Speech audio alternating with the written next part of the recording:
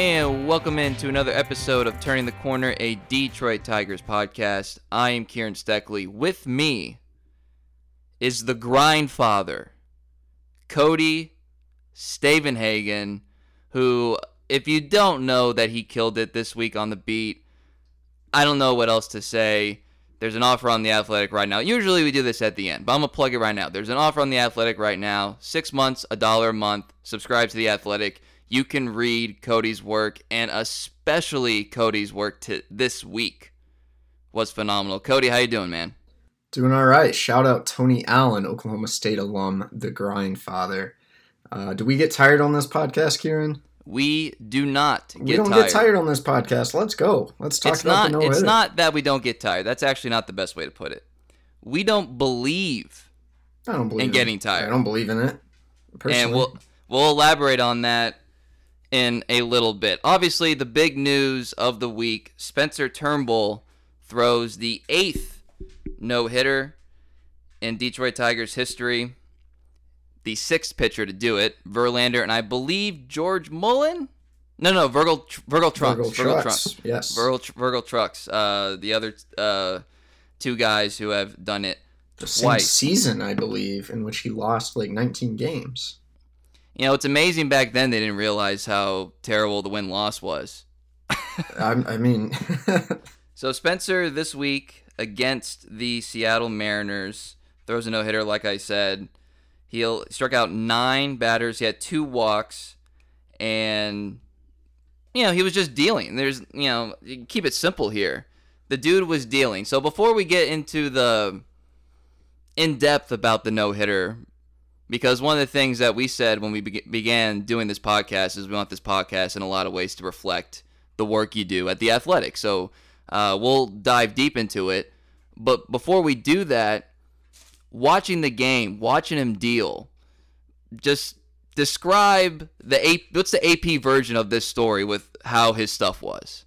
Oh man, I haven't done an AP style lead in so long. I forgot how the inverted pyramid works now that I work at The Athletic. But he made it look pretty easy, which isn't what you would expect from Spencer Turnbull, a guy who's prone to high pitch counts, long outings. I think it was a continuation of things we've seen with Turnbull in the past. This is the big, sexy moment that gets us talking about him, but we've seen this guy make some real strides over the past 2 years. It's where he's a lot more pitch efficient. He's better with his command. His slider isn't just one side of the plate to the other batter's box. It's one side of the plate to the other. It can be thrown for a strike. He was efficient. He induced a ton of ground ball outs, you know, and he showed the strikeout stuff when he needed it. It was a really well-pitched game by Spencer Turnbull. Of course, like in almost every no-hitter, you get a couple fortunate breaks. Great play by Jeimer Candelario. At third was probably the best play of the game. A couple other, decently hit balls right at people. But I think it does count as Spencer Turnbull's arrival for those of us who have watched him since 2019 or 2018. There's been kind of a gradual progression with this guy, and it all came to fruition this week in Seattle.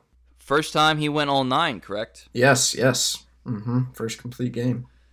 And so, by the way, I when I was doing some research for this podcast, I just wanted a quick list of Tigers no-hitters, and the Wikipedia page was already updated 10 minutes after the game.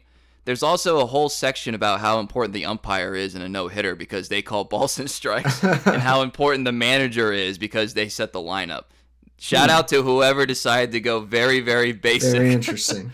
Very basic on what constitutes a no-hitter.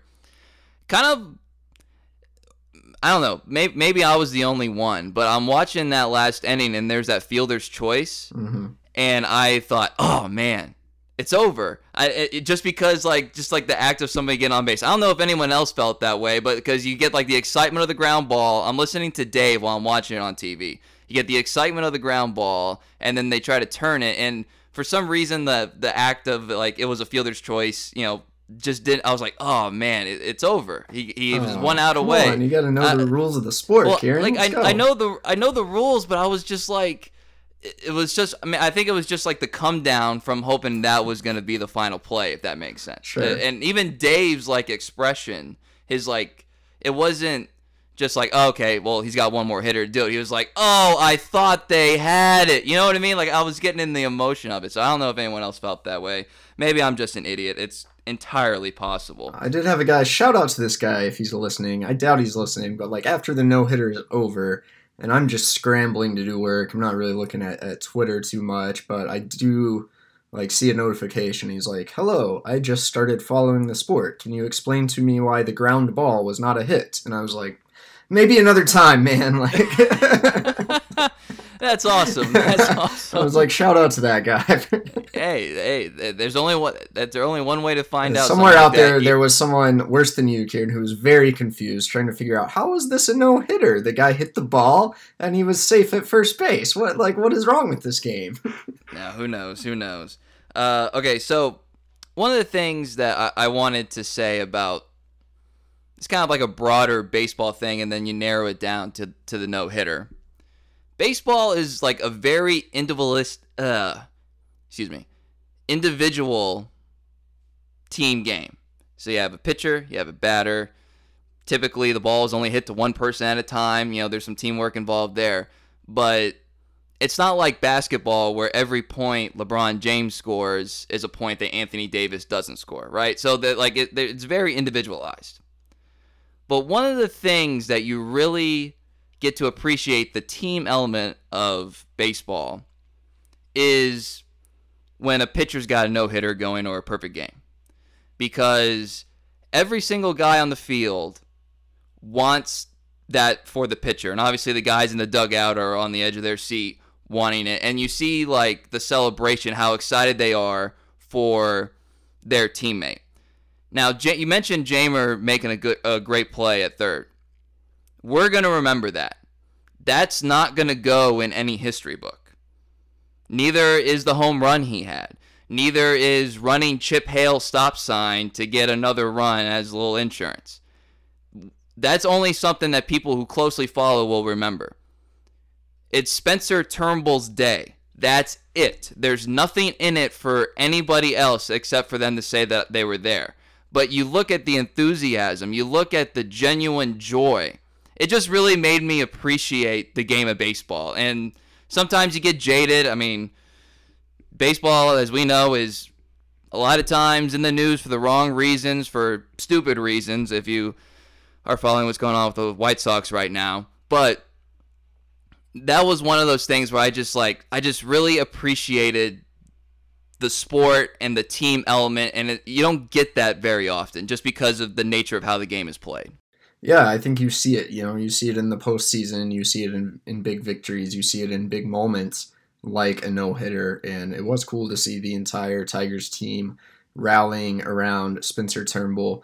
One thing Spencer Turnbull's father pointed out to me that I did not realize, the guy who leaped the dugout railing and was kind of first or second to hug Spencer Turnbull on the mound was Casey Mize. Casey Mize, Auburn grad. Spencer Turnbull, Alabama grad. Ooh. War Eagle rivalry coming together in a joyous moment for the Detroit Tigers. So that's kind of one example of how cool it was for everyone involved. Now everyone on the team can say, I was there for a no-hitter. I've been part of a no-hitter. Also, big shout out to Eric Haas, the catcher, did a tremendous job, I think, calling pitches and supporting Turnbull behind the plate for 9 innings.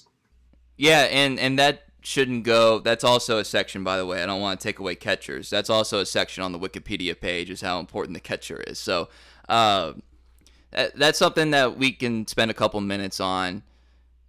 This is a guy that, I'll be honest, and it's funny I mention him now, he was kind of like Harold Castro to me in a way during spring training, where I didn't allow myself to give him a lot of headspace as I examined the team. And obviously Harold made the team out of spring training, and hitting Harold, and the best singles hitter since Ichiro. It's great that he's performing well. Haas, I just he signed Ramos, you got Griner, trying to see what Rogers is all about. Okay, cool. You put him in left field for a spring training game, whatever. I didn't even give him much of a thought. And if you would have told me, hey, by the way, this guy's gonna call a no hitter in about 8 weeks' time, I don't even know what I would have said, So I think especially him being a young guy, not a guy who has any sort of track record of calling games, just because, what was that? I'm just going to guess, completely guess, 8th start in the big leagues at catcher? Maybe a few Maybe more. a few more? Not many more. I'll look it up and see how bad I'll get a fact check on I'll look it up right now and see how badly I disrespected him. I'm sorry. But you just didn't expect it. And again, plays into the beauty of baseball.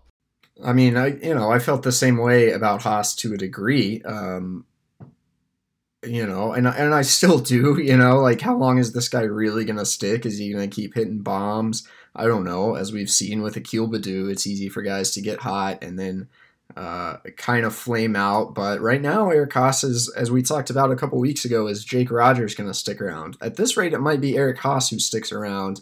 And, AJ Hinch started him, I believe, the next day because that's how good of a game he called. I think it also brings back into question. I was always kind of scratching my head the spring when AJ, called Grayson Greiner the best game caller on the team.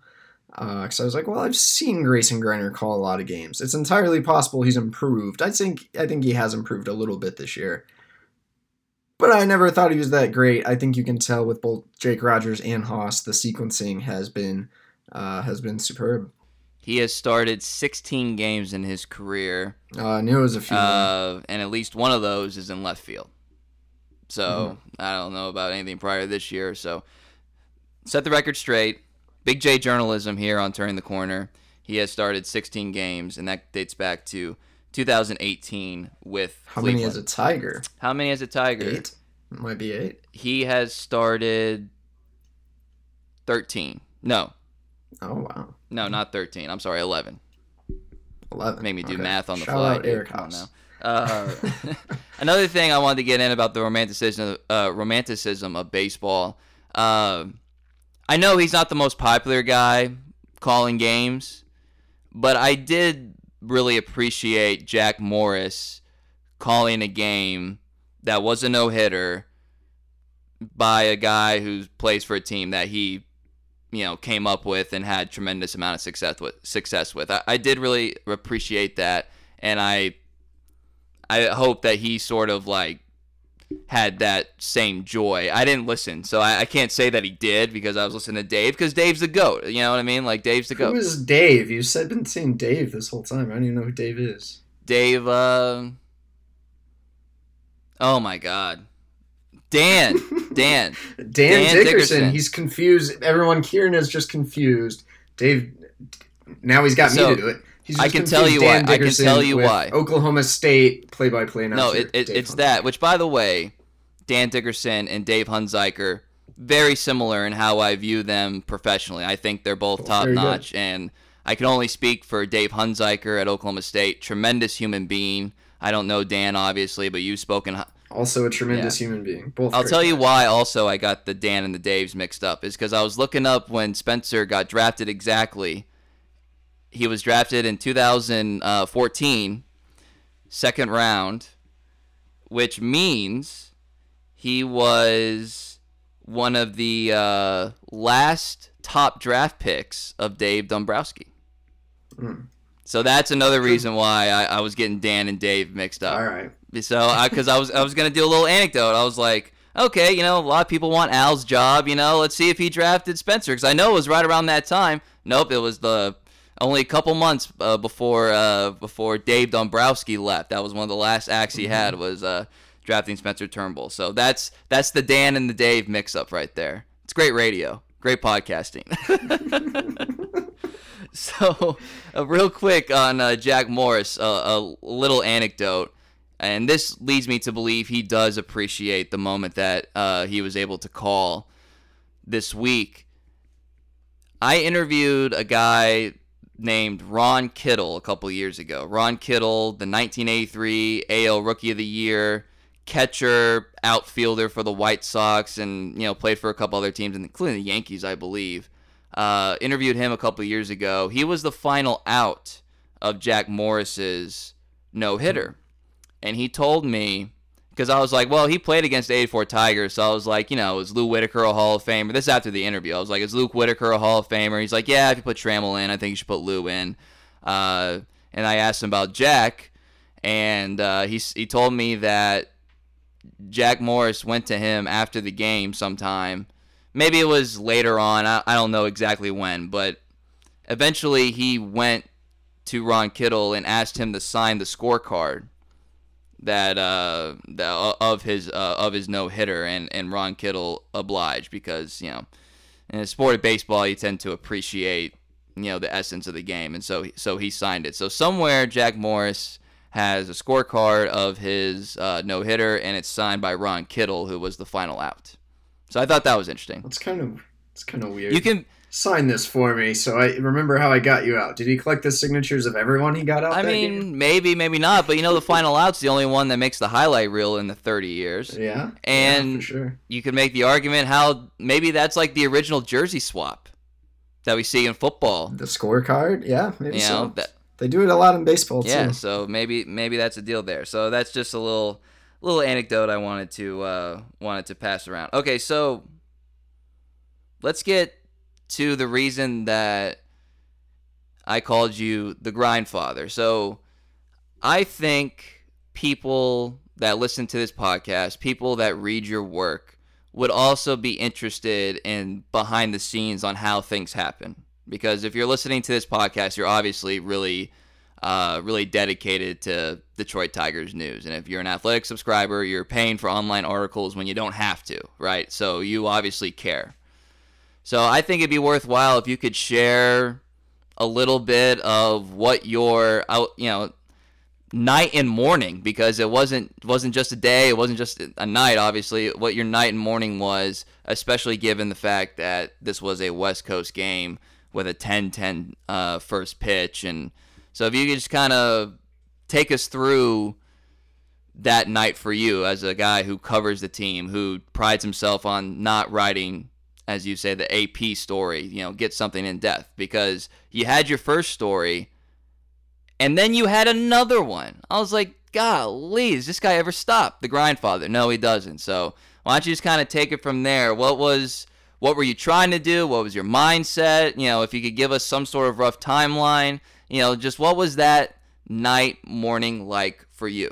Yeah, I think the unfortunate thing is I'd never covered a no-hitter before, and it's one of those things you always kind of dream about doing. Like, you want to cover a no-hitter, and I still sort of feel like I haven't covered a no-hitter because I wasn't there. The game was in Seattle. We're still not traveling.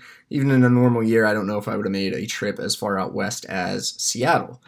So I wasn't there. You're on your couch and you're kind of trying to stay awake. Like, let's be honest, it's not the most thrilling thing, especially that late at night. And Turnbull's dealing, and he gets to about the third or fourth, and I'm like, oh, he hasn't given up a hit yet. That's kind of interesting. I mean, he probably won't do it. And then he has no hits through 5, and then I'm like, all right, we're going to get some coffee going just in case. And then he has no hits through 6, and then he has no hits through 7, and then everyone's tuned in. There are probably people across the country watching Spencer Turnbull right now, so starting to tweet a little more, keep people updated on what's going on. And then I'm probably around the 7th is like, wait, if he finishes this, what am I going to write? Like, this is a big deal. This is one of the absolute highlights this season.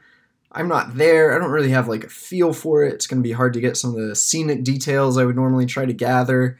So what am I going to write? And I start kind of going back in the archives and read a profile I did on Turnbull in 2019 before he started the home opener at Comerica Park, just to refresh myself with some of my own reporting on the guy.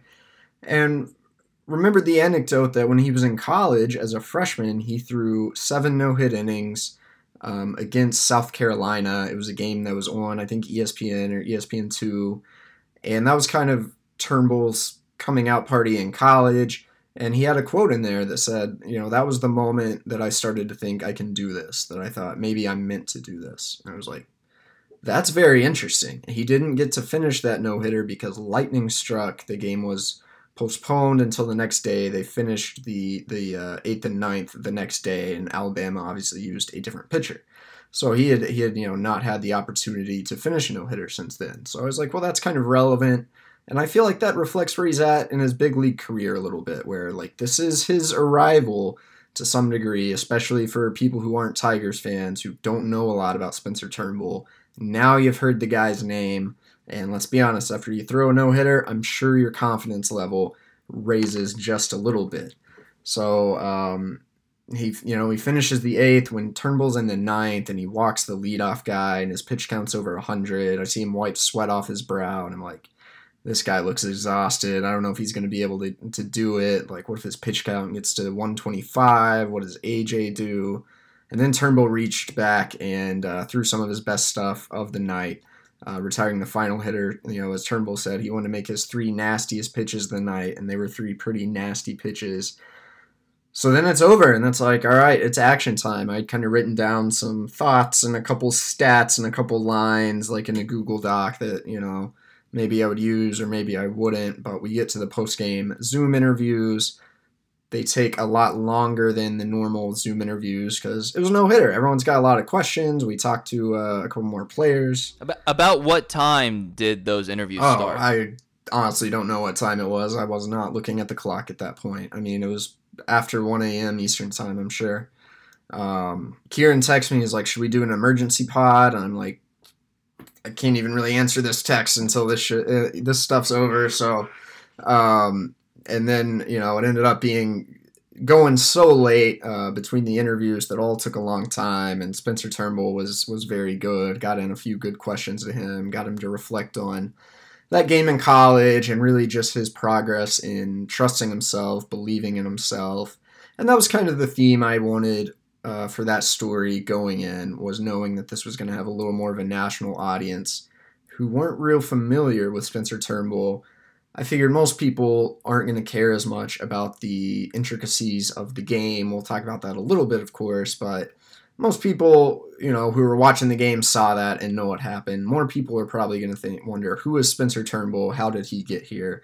So that's kind of what I tried to weave into the story that was also about his no-hitter. Thinking back to some conversations I've had with Turnbull in the past, there's a guy who, 2019, his rookie year, didn't feel secure in the clubhouse, didn't feel, I think he had a lot of anxiety. He's talked a little bit about mental health in the past, and I think he sought out some professionals in that regard, which is interesting because after the 2019 season, Turnbull made some very big changes to his diet, his strength training, his mental training, his whole approach, because he had a reputation.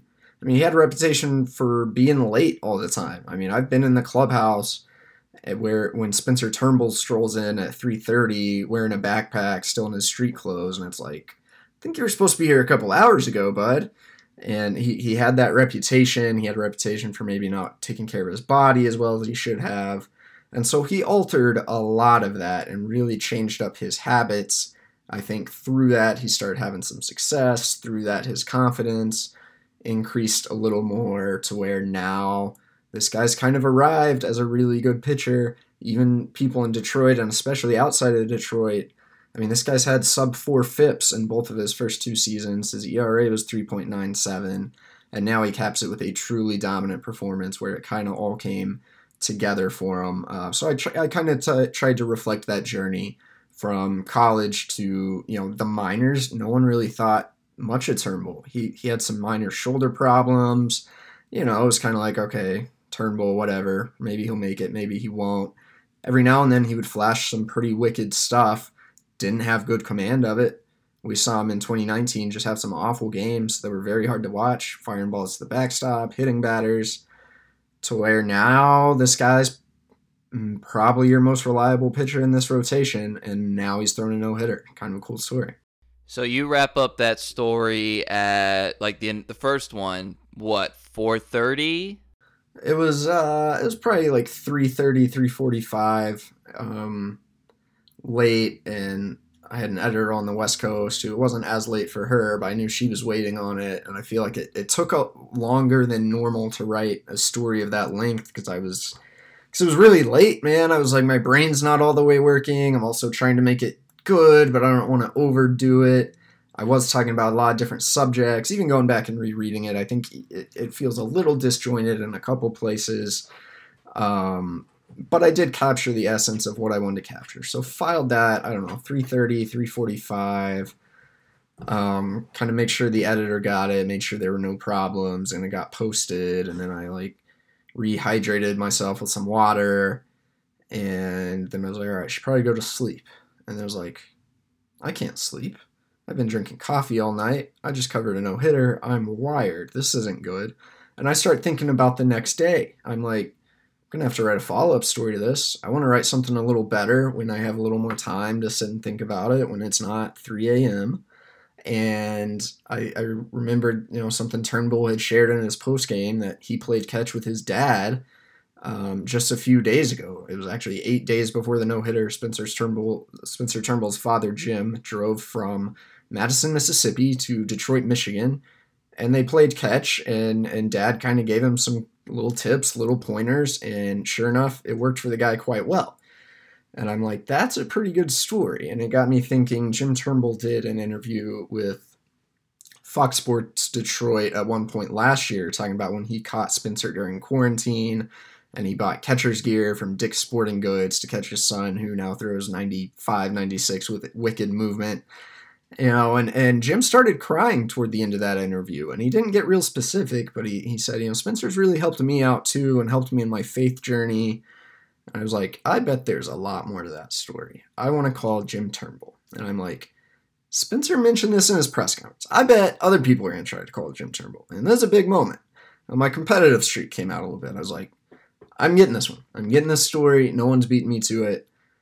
So what do? You need to find a way to acquire Jim Turnbull's phone number. Start looking on the internet. There's not really much about him. He doesn't really have a social media presence. You could always ask the Tigers PR staff, who would then get it from Turnbull, and that's probably going to take like 3 days, and someone else will probably have it by then. So I'm like, I don't want to do that. So I find one of these, kind of random websites that has like information about people that may or may not be correct, and a lot of it's like you have to pay to like get the rest of the public information. But every now and then there's a phone number listed on there, and I've had success with it.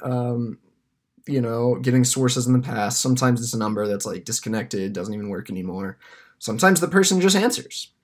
And so it's 4:30 a.m. And I'm like, this guy's going to think I'm crazy, but like, I don't know. He knows what's going on. Like, he'll probably understand. I'm like, I'm going to just text him. So first thing when he wakes up, he'll see this. Maybe he'll reach out. We can schedule a call. So I'm like, hello. Just wanted to see if this is the correct number for Jim Turnbull. This is Cody Stavenhagen with The Athletic. I wanted to see if we might be able to talk in the morning for a story about Spencer. Congratulations on his no-hitter. Hope to hear from you. Something like that. And I get a response like instantaneously. And it says, nope, LOL, this is Spencer. So shout out Spencer Turnbull. You gained a source. Also that. Shout out Spencer Turnbull. He had just wrapped up his celebrating out on the West Coast, and he responded to me. He didn't have to do that. A lot of people would have ignored it. And not only did he respond to me, he, without any prompt, said, hey, this is my dad's number. And I was like, all right, this is going to work out well. I think I actually then went to sleep, and I got up at like 8:30, knowing I wanted to get to work on the story, and I texted Jim Turnbull, between 8:30 and 9 the next morning. And we talked, I think, a little bit after 9 and had a really nice chat, really nice visit. He talked about going to Detroit to play catch with Spencer. That was really the only reason he made the drive, which is crazy. He talked about the catcher's gear. I think there's probably still more to the story that's a little too personal for us to ever fully know, but talked about Spencer, getting him in church, getting him involved in his faith during a very difficult time where the Turnbull family was kind of separating. And Jim also had tonsil cancer, right around that same time, right around the time Spencer got drafted. So we talked about kind of the emotional rock that the son has been for the father, as well as the father for the son. Jim talked about a little bit about his battle with cancer and how he's been able to help some other people through that. So as I suspected, there were a lot more layers and threads to that story. And then I had to do a meeting, and then I had to do something else, and then I wrote it, and then I posted it, and then I was like, okay.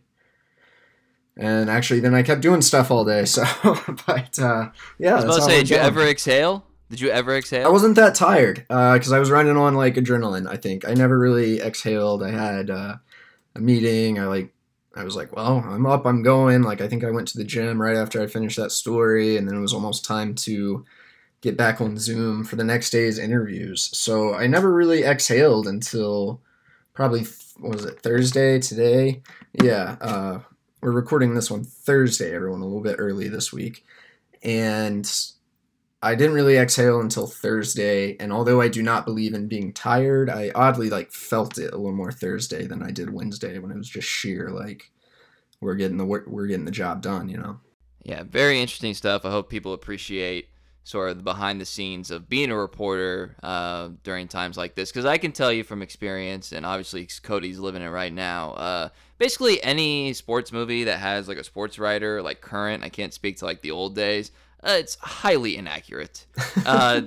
There's not really much to what they depict in movies and stuff. So I hope people appreciate that. And another wrinkle to this no hitter. So we're a little bit more than a year into the pandemic, which thankfully there's been a lot of advancements, especially in Michigan with the past couple of days of news Yeah. that, normal is here or normal is just on the horizon, depending on where you live. Uh, but we're still in a pandemic, and baseball is in its second go round. But like football season, especially, you heard about like Cam Newton, a couple other guys got COVID and maybe took a second to recover, or maybe didn't fully recover because these are rigorous athletes, right? Jason Tatum, Boston Celtics, said he got COVID and he like has to have an inhaler before games or whatever, and that's something that he had never had to do previously. So it's not breaking news to say that people get affected by COVID differently and all that stuff, and there's still a lot that we don't know. But Spencer Turnbull had COVID not too long ago. And although Mm-hmm. baseball is not the same physically as like basketball or football, like being a starting pitcher, when you're out there like with not like a lot of reprieve, you know what I mean? And it's a different kind of physical, rigorous endurance. And his pitch count wasn't light. It was light there for a bit, but it wasn't light at the end. And so I mean, I don't have like a grand assumption to make from it, but I did think like, well, this is nice to see that like someone who did have COVID, who did miss his usual routine beginning of the season, then he had to have some starts in the minors and kind of get back to form, and then he gets called back up to the majors, and that wasn't that long ago, and for him to have this moment, I doubt anyone asked him about that post game or whatever. But if there was something else that kind of puts a bow on a special day, like getting a highly contagious, deadly disease and overcoming it, and then doing it, I think that's another reason why it was such a cool moment for him. Yeah, that's super true. And I mean, I think that's even part of why his dad came up to kind of catch his bullpen session because, he had COVID. He was trying to get right in the minors. His spring training prep had kind of been interrupted right at the tail end. I think he was a little bit off his first few outings. He had a rough outing in Boston before he played catch with his dad. He had a great outing against KC, and then he throws a no hitter. So I don't know how it affected him physically. I mean, I remember Daniel Norris saying his first start after COVID, he felt like he couldn't breathe properly. Other people seem just fine, but even guys, Julio Teheran and Jose Urena talked about they kind of tried to come back from COVID too quickly last year, and they attribute that to part of the reason they had really bad years. Spencer Turnbull, the Tigers took their time. They did have him down at the alternate training site, let him build back up a little bit, and now we're probably seeing why that was wise. But yeah, shout out to Spencer Turnbull for being able to feel that good, for being able to throw 117 pitches, and having, as he said, probably the best night of his life. Only a couple months after getting COVID.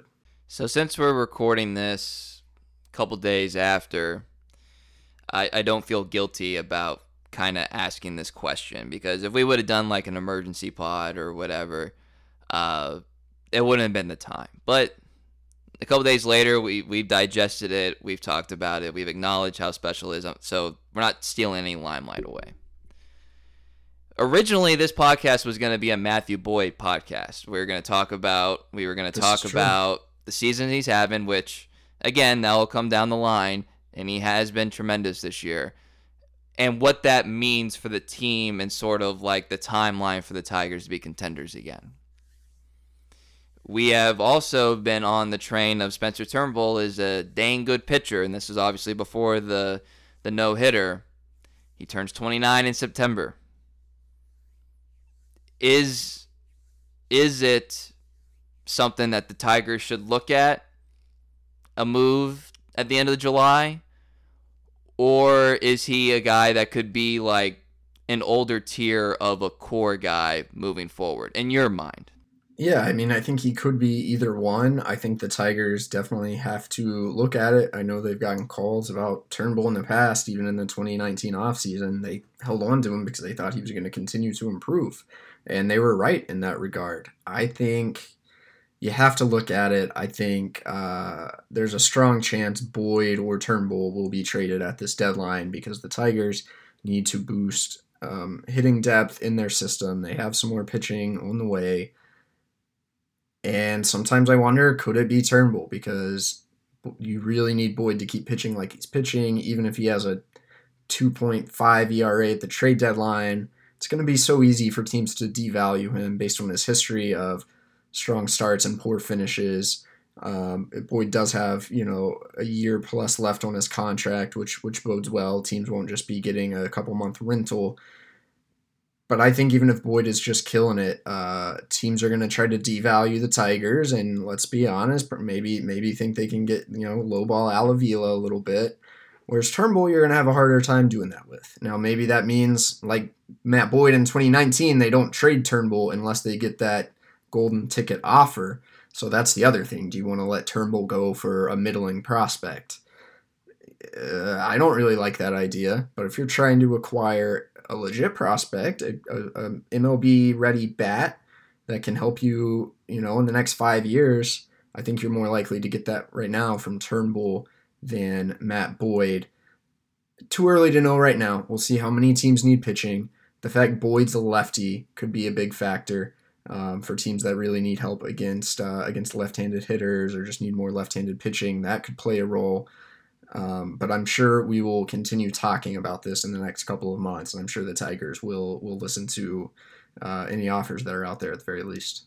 It's looking like, according to Spot Track, that he's under team control until 2025. He's got arbitration.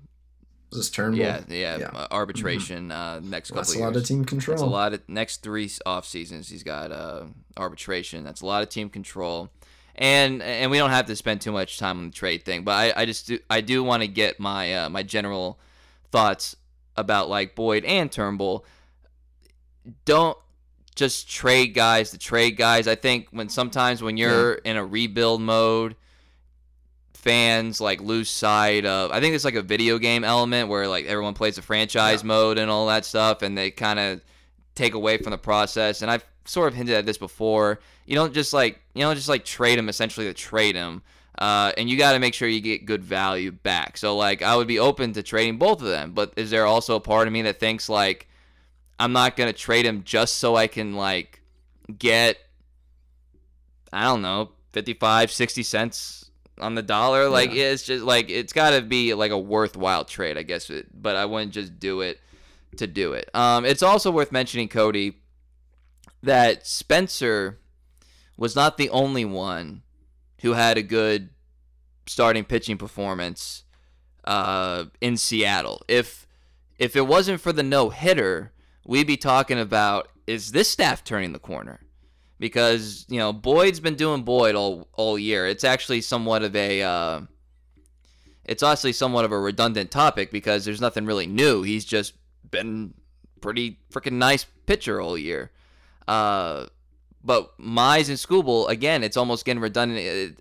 Like we've talked about, okay, they had their developmental. It wasn't as much this week where they just looked really dialed in. And like we'd be talking about a complete staff performance if it wasn't for the no-hitter. Especially, not to take anything away from school, but especially Mize. I was especially happy to see what Mize did the previous game. Casey Mize, I think in some ways it was better than his 7 scoreless in Houston. Just the fastball command he had, the thing we've kind of been looking for all year. Even early in his start against Houston, his command was a little off. His fastball command was just there. It was there all night. He pounded the strike zone. He mixed in the curveball a little more. I thought Jake Rogers called a great game working in some early count curveballs. Still interesting that he really has gone away from the splitter, or at least that diving swing and miss splitter, to the point I am assuming that must be by design, but can't complain too much about it because it's working for the guy right now. He's strung together a few nice starts in a row, so it seems like perhaps we are watching Mr. Mize make progress. Again, development isn't linear, so we should probably stop. Has Casey Mize arrived? Has Casey Mize not making the progress he should? We can ride that back and forth all year. I think the fact that he's had a couple good, very good outings in a row is a sign of progress, and at this point in the young man's career, that's really all you can ask for.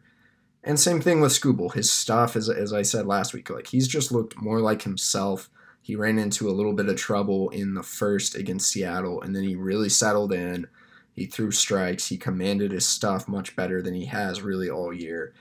Finishes with a career-high 9 strikeouts and has one of his better outings. And again, I wonder, are we really beginning to see AJ Hinch and Chris Fetter's fingerprints? Have they been around long enough now where their influence is starting to show up? I would not be at all surprised if that's a big part of it. I actually think the best thing you said there is development isn't linear, because I was almost going to say 140 characters. In 280 character world, basically anytime there's a hiccup or a speed bump, it's, fire everybody. This is obviously not working. I mean, you see that with Spencer Torkelson. And, Oh, yeah. I mean, it's like the word bust isn't getting thrown around, but I've seen that pick getting criticized right now. And the Mize pick not too long ago was getting second guessed. And so I tend to, and this is reflective of politics today as well, I tend to always want to take a step back when I see someone that's gone too hard on an angle, whatever it is. I tend to want to take a step back and be like, okay, what's really going on here? And we can on another day talk about a real timeline for the Tigers or whatever, but there's nothing to say that they're necessarily behind. That 3-game sweep of the Mariners put them at 8-2. You have a new manager. I know it's a long rebuild, so I'm not trying to discount what we've seen earlier this season. It's a long rebuild. You have guys in the minors that have a ton of promise. So we knew that wasn't going to help the major league team this year. You're seeing development out of Mize and Skubal. And by the way, the ultimate example of riding the roller coaster, as AJ would reluctantly say, was what we saw on Tuesday night, right? Was Spencer Turnbull throwing a no-hitter. That was, you even look at his minor numbers, and you alluded to it. They're not necessarily pretty. They weren't necessarily pretty to watch this year when he was just trying to get, back from COVID and get to the major leagues. So, again, we don't have to spend too much time on that, but you got to avoid the hot takes with this. You got to take a step back and be like, baseball is a long game. It's a hard game. It's 162 games a season. So if there's a bad stretch here or there, that's sort of baked into the cake. You should expect that. And so that's really just my main point, is that we've seen people really ride Mize. We've seen people really ride Skubal. These guys are young dudes trying to figure it out. Maybe you should think back to when you were trying to figure out your career at 22. Were you the best salesman at 22 years old? You know what I mean? Were you the best engineer at 22 years old? Were you the best doctor? I mean, it's just, I preach patience. That's something we can elaborate on at a different time. I'm big on patience, and we're seeing the reward of patience. Kieran's getting fired up here. He's doing his best Colin Coward. I like it. I like it. Yeah, I be think calling for that paycheck. Let me tell you. I think it's important to remember. Right now, the Tigers are 8-2 in their last 10. I don't know what their record will be by the time we post this podcast. They might have a terrible weekend. But right now, everything's great again. It's also important to remember this team's probably going to have a couple more losing stretches. Probably some days where it's pretty ugly. I think the good thing is, like we also talked about last week, maybe things are normalizing. Maybe this is what this team should be. A lot of ups and a lot of downs because it's a young team trying to figure stuff out. I think the good news is that losing 18 of 21 was not going to be this black shadow that was never lifted. It's already been lifted. The Tigers are playing well. It may not last forever. But now I'm thinking like this is a team that's going to continue to have some high highs and some low lows. But at the end of the year, you're going to look at the standings. They're not going to be historically bad, and you can say, well, all right. And that's why I think for the people who wanted Al Avila fired in mid-May, like that's one of the big reasons it didn't happen. Because look at the team now. Like the guys on the farm had an excellent night 2 nights ago, and like everyone hit. I think at the end of this year, if you're Chris Ilitch, you have to step back, do a really big picture evaluation of the organization. Did we make progress in the areas that you want to see progress? And I think if any decision or change were to happen, I think that would be a more realistic timeline because you can't always just overreact to stuff in May, as tempting as it is. Even Kieran and I are guilty of it to a certain extent, but we're seeing right now why this is a long season, 162 games. You have to take it more as a whole, or at least in like 40 game chunks than you can 1 or 2 good weeks or 1 or 2 bad weeks. Real quickly, Cody. So that was the second time that Seattle had been no-hit this year. The next day, the Rangers were no-hit, and that was the second time that they had been no-hit this year. Insult to injury, imagine being a Rangers fan, and it was like a former pitcher that was there the year before, no-hitting you in your new ballpark, or 1-year-old ballpark, depending on how you look at it. We're 1 no-hitter away from tying the record for no-hitters in a season. It's been done like 3 times, I believe, 7, I believe the number is. Is there anything to that? Because we're getting a lot of like stories now, including some of your colleagues at The Athletic, who are talking about, the state of baseball, the state of hitting. The term that baseball has been adjusted has kind of been thrown out there. I'm not sure how officially, but it's being talked about pretty heavily after it was already adjusted a couple years ago and pitchers complained. So is there anything to any of these theories that are out there in your opinion based on your observations? I think it's a combination of all of them. I asked AJ Hinch this question not because I wanted to write some hot take that like there aren't enough hits in baseball, because I actually want to know what he thought. Because I think AJ Hinch is a very smart guy, and his answer kind of led me to share his opinion in that. Think about the level of data that's out there, the advanced scouting. Pitchers can attack hitters' weaknesses like never before. They can do it early in games. They're showing them their best stuff earlier in games. They're throwing more spin than ever. They're throwing harder than ever. Pitching technology is considered a little ahead of the curve, ahead of hitting technology in terms of how pitchers can develop and how they can shape their pitches. And then on top of all that, you throw in, the shift, launch angle swings, the ball. There's a lot going on right now that is in the favor of pitchers, and it's not just the shift. I mean, we saw some balls in Turnbull's no-hitter that probably would have been hits if there are no shifts.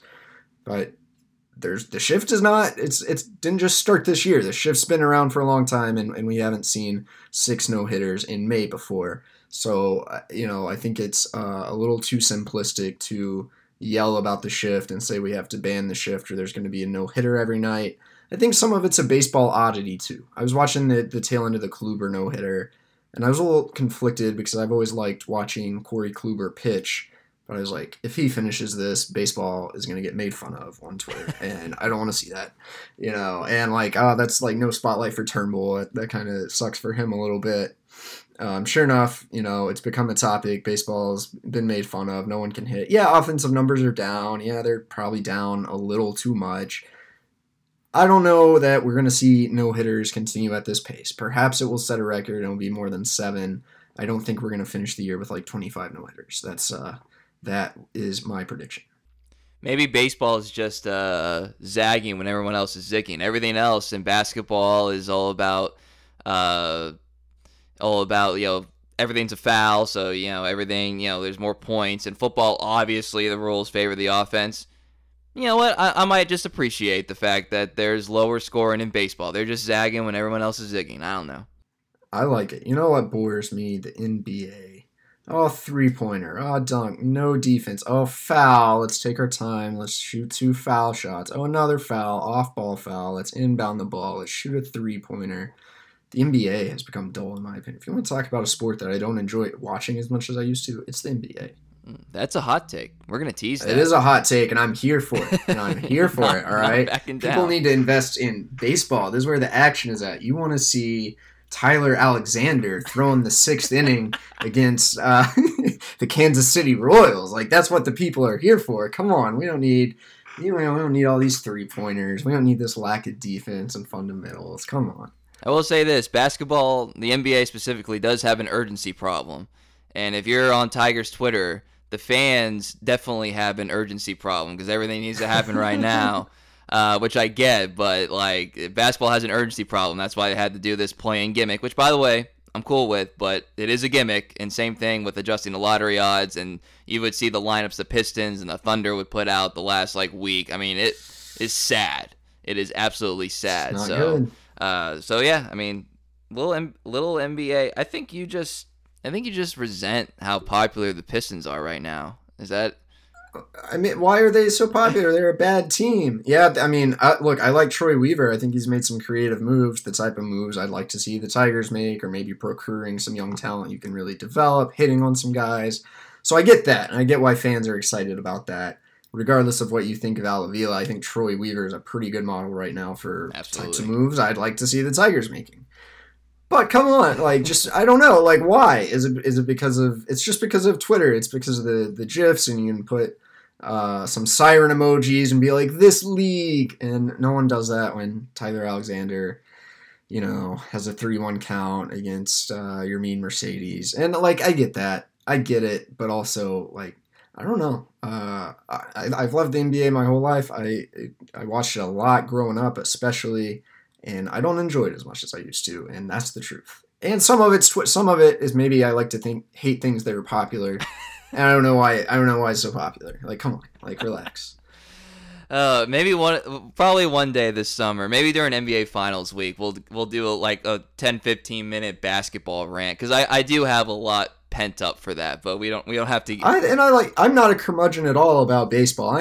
Let's have some launch angle swings. Yeah. Let's put some balls in the seats. Let's flip the bats. I think I'm a curmudgeon about basketball. Well, let's play some defense. Yeah. I like college basketball. Well, let's run some sets. This week, Ben Wallace got into the hall, or got elected to the Hall of Fame, and that's the guy who completely shaped how I view basketball. I didn't fall in love with Allen Iverson. I didn't fall in love with Kobe Bryant. I fell in love with Ben Wallace, and those Piston teams are how I view basketball. So, because I was in 5th grade when they won the championship, so that's prime shaping time, and so yeah, we need more Ben Wallaces. Kieran, we've done it again. This is the 2nd time on this podcast we've gone on basketball tangents, and sure enough, on our baseball podcast, we've spent more time talking about a more exciting, more popular sport.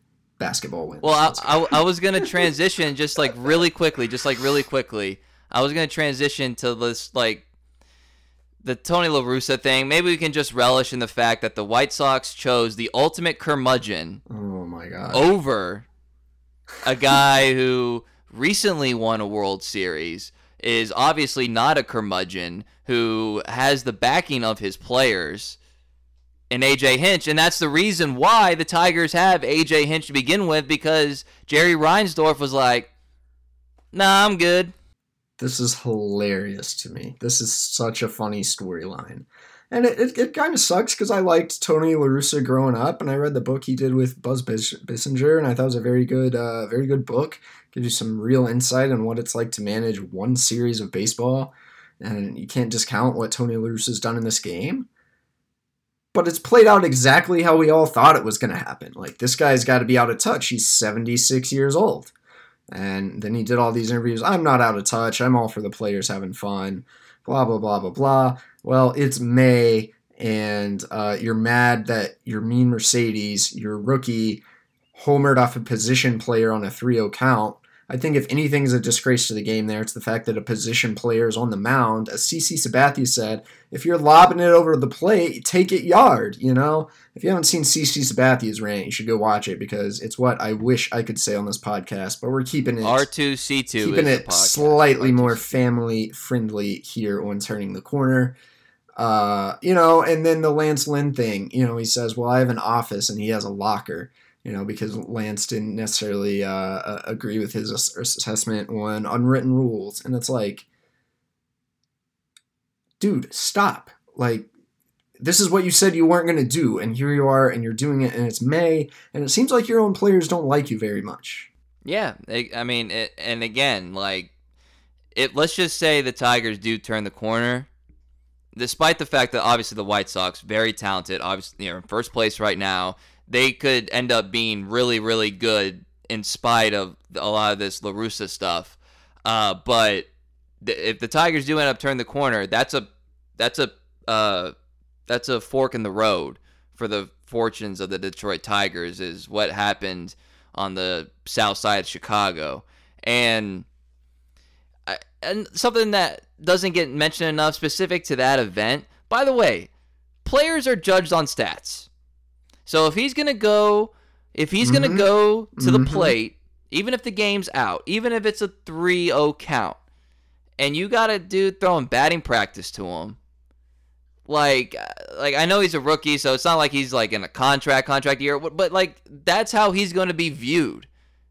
So you want him to give up in a bat? Man, he's going to be up for ARB in a couple years. Teams try to devalue in arbitration. You're a little harder to devalue if you say, oh, I hit 30 homers, I drove in 100 runs, I had a 125 weighted runs created plus. I don't know he's going to finish with those numbers, but like, swing the bat, pump up your numbers, get yourself take him out of the game then, Nothing dude. Wrong with that. If we're pro labor here. I'm pro union, pro labor. All right, let's if you don't want just put in the third string catcher to bat or whatever. If you don't want like a promising young player up in that situation, like I don't know, it's one of those things that I think John Oliver coined the phrase, like, why is this a thing? Why is this a thing? Like, why do we even have to talk about it? Like, we shouldn't. And then La Russa makes it 1,000 times worse by being like, oh, it was embarrassing, and I called to apologize, or, whatever the hell he said. It is just embarrassing. It is just flat out embarrassing for baseball that you talked about Turnbull's spotlight kind of being taken from him. There's more people nationally talking about this La Russa thing than Spencer Turnbull. And, oh, by the way, I do have a quick little La Russa-esque. I got my dog scratching himself over here. I don't know if it made it to the audio. I do have a little La Russa brief rant. And it's not specific to him, but he's definitely in the group. If we're going to punish players for steroid use, which that's a different discussion, but as of right now, we are. Put them in the hall. Why are we giving managers a pass? That's pretty good. He's in the Hall of Fame. He got in the Hall of Fame on the biceps of Jose Canseco and Mark McGwire. And obviously he did manage longer than that and had success. But, does he get that long track record without the Bash Brothers? You know who was suspended a year because his players were cheating? A.J. Hinch. A.J. Hinch. Tony La Russa's managed plenty of players over the years that cheated, and you're right. He kind of gets a pass for it.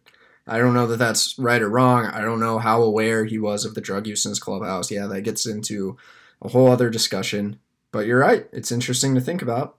And even if it's not even really like, oh, he shouldn't be in the Hall of Fame if the juicing sluggers aren't.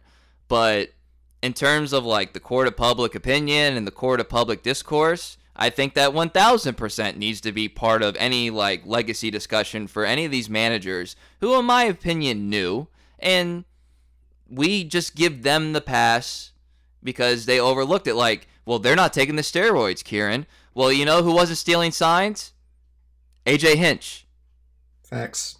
Yeah, and there's no one would ever admit this publicly, so there's no way to prove it. But there's probably a good chance that AJ did more to stop the sign stealing than those '90s managers did to curb steroid use. I'm going to plug a book real quick. Andy Martino, he covers the Yankees and Mets for SNY. He also has newspaper experience. He has a book coming out called Cheated. It comes out June 8th. It's actually about the sign stealing scandal, and there's some other good reporting coming. I believe Evan Drellick, my coworker at The Athletic, is working on a book. But I've seen an advanced copy of this Andy Martino book, and I would recommend picking it up when it comes out. There is some new stuff in there. And I read very carefully every time AJ Hinch's name was mentioned in this book. And it's interesting because I think Hinch is very much portrayed kind of the way I've portrayed him, in that, well, maybe he could have done more to stop it, but this guy was not the one stealing the signs. He was far from the ringleader in this thing. And we've got at least one book coming out that I think validates that opinion quite a bit. We'll see what some of the other reporting holds. But Cheated by Andy Martino, I'd recommend checking it out when it comes out in just about a month. Yeah, very true, Cody. Look forward to reading all the reporting that comes out, because, you know, it's one of those things, just like the steroids.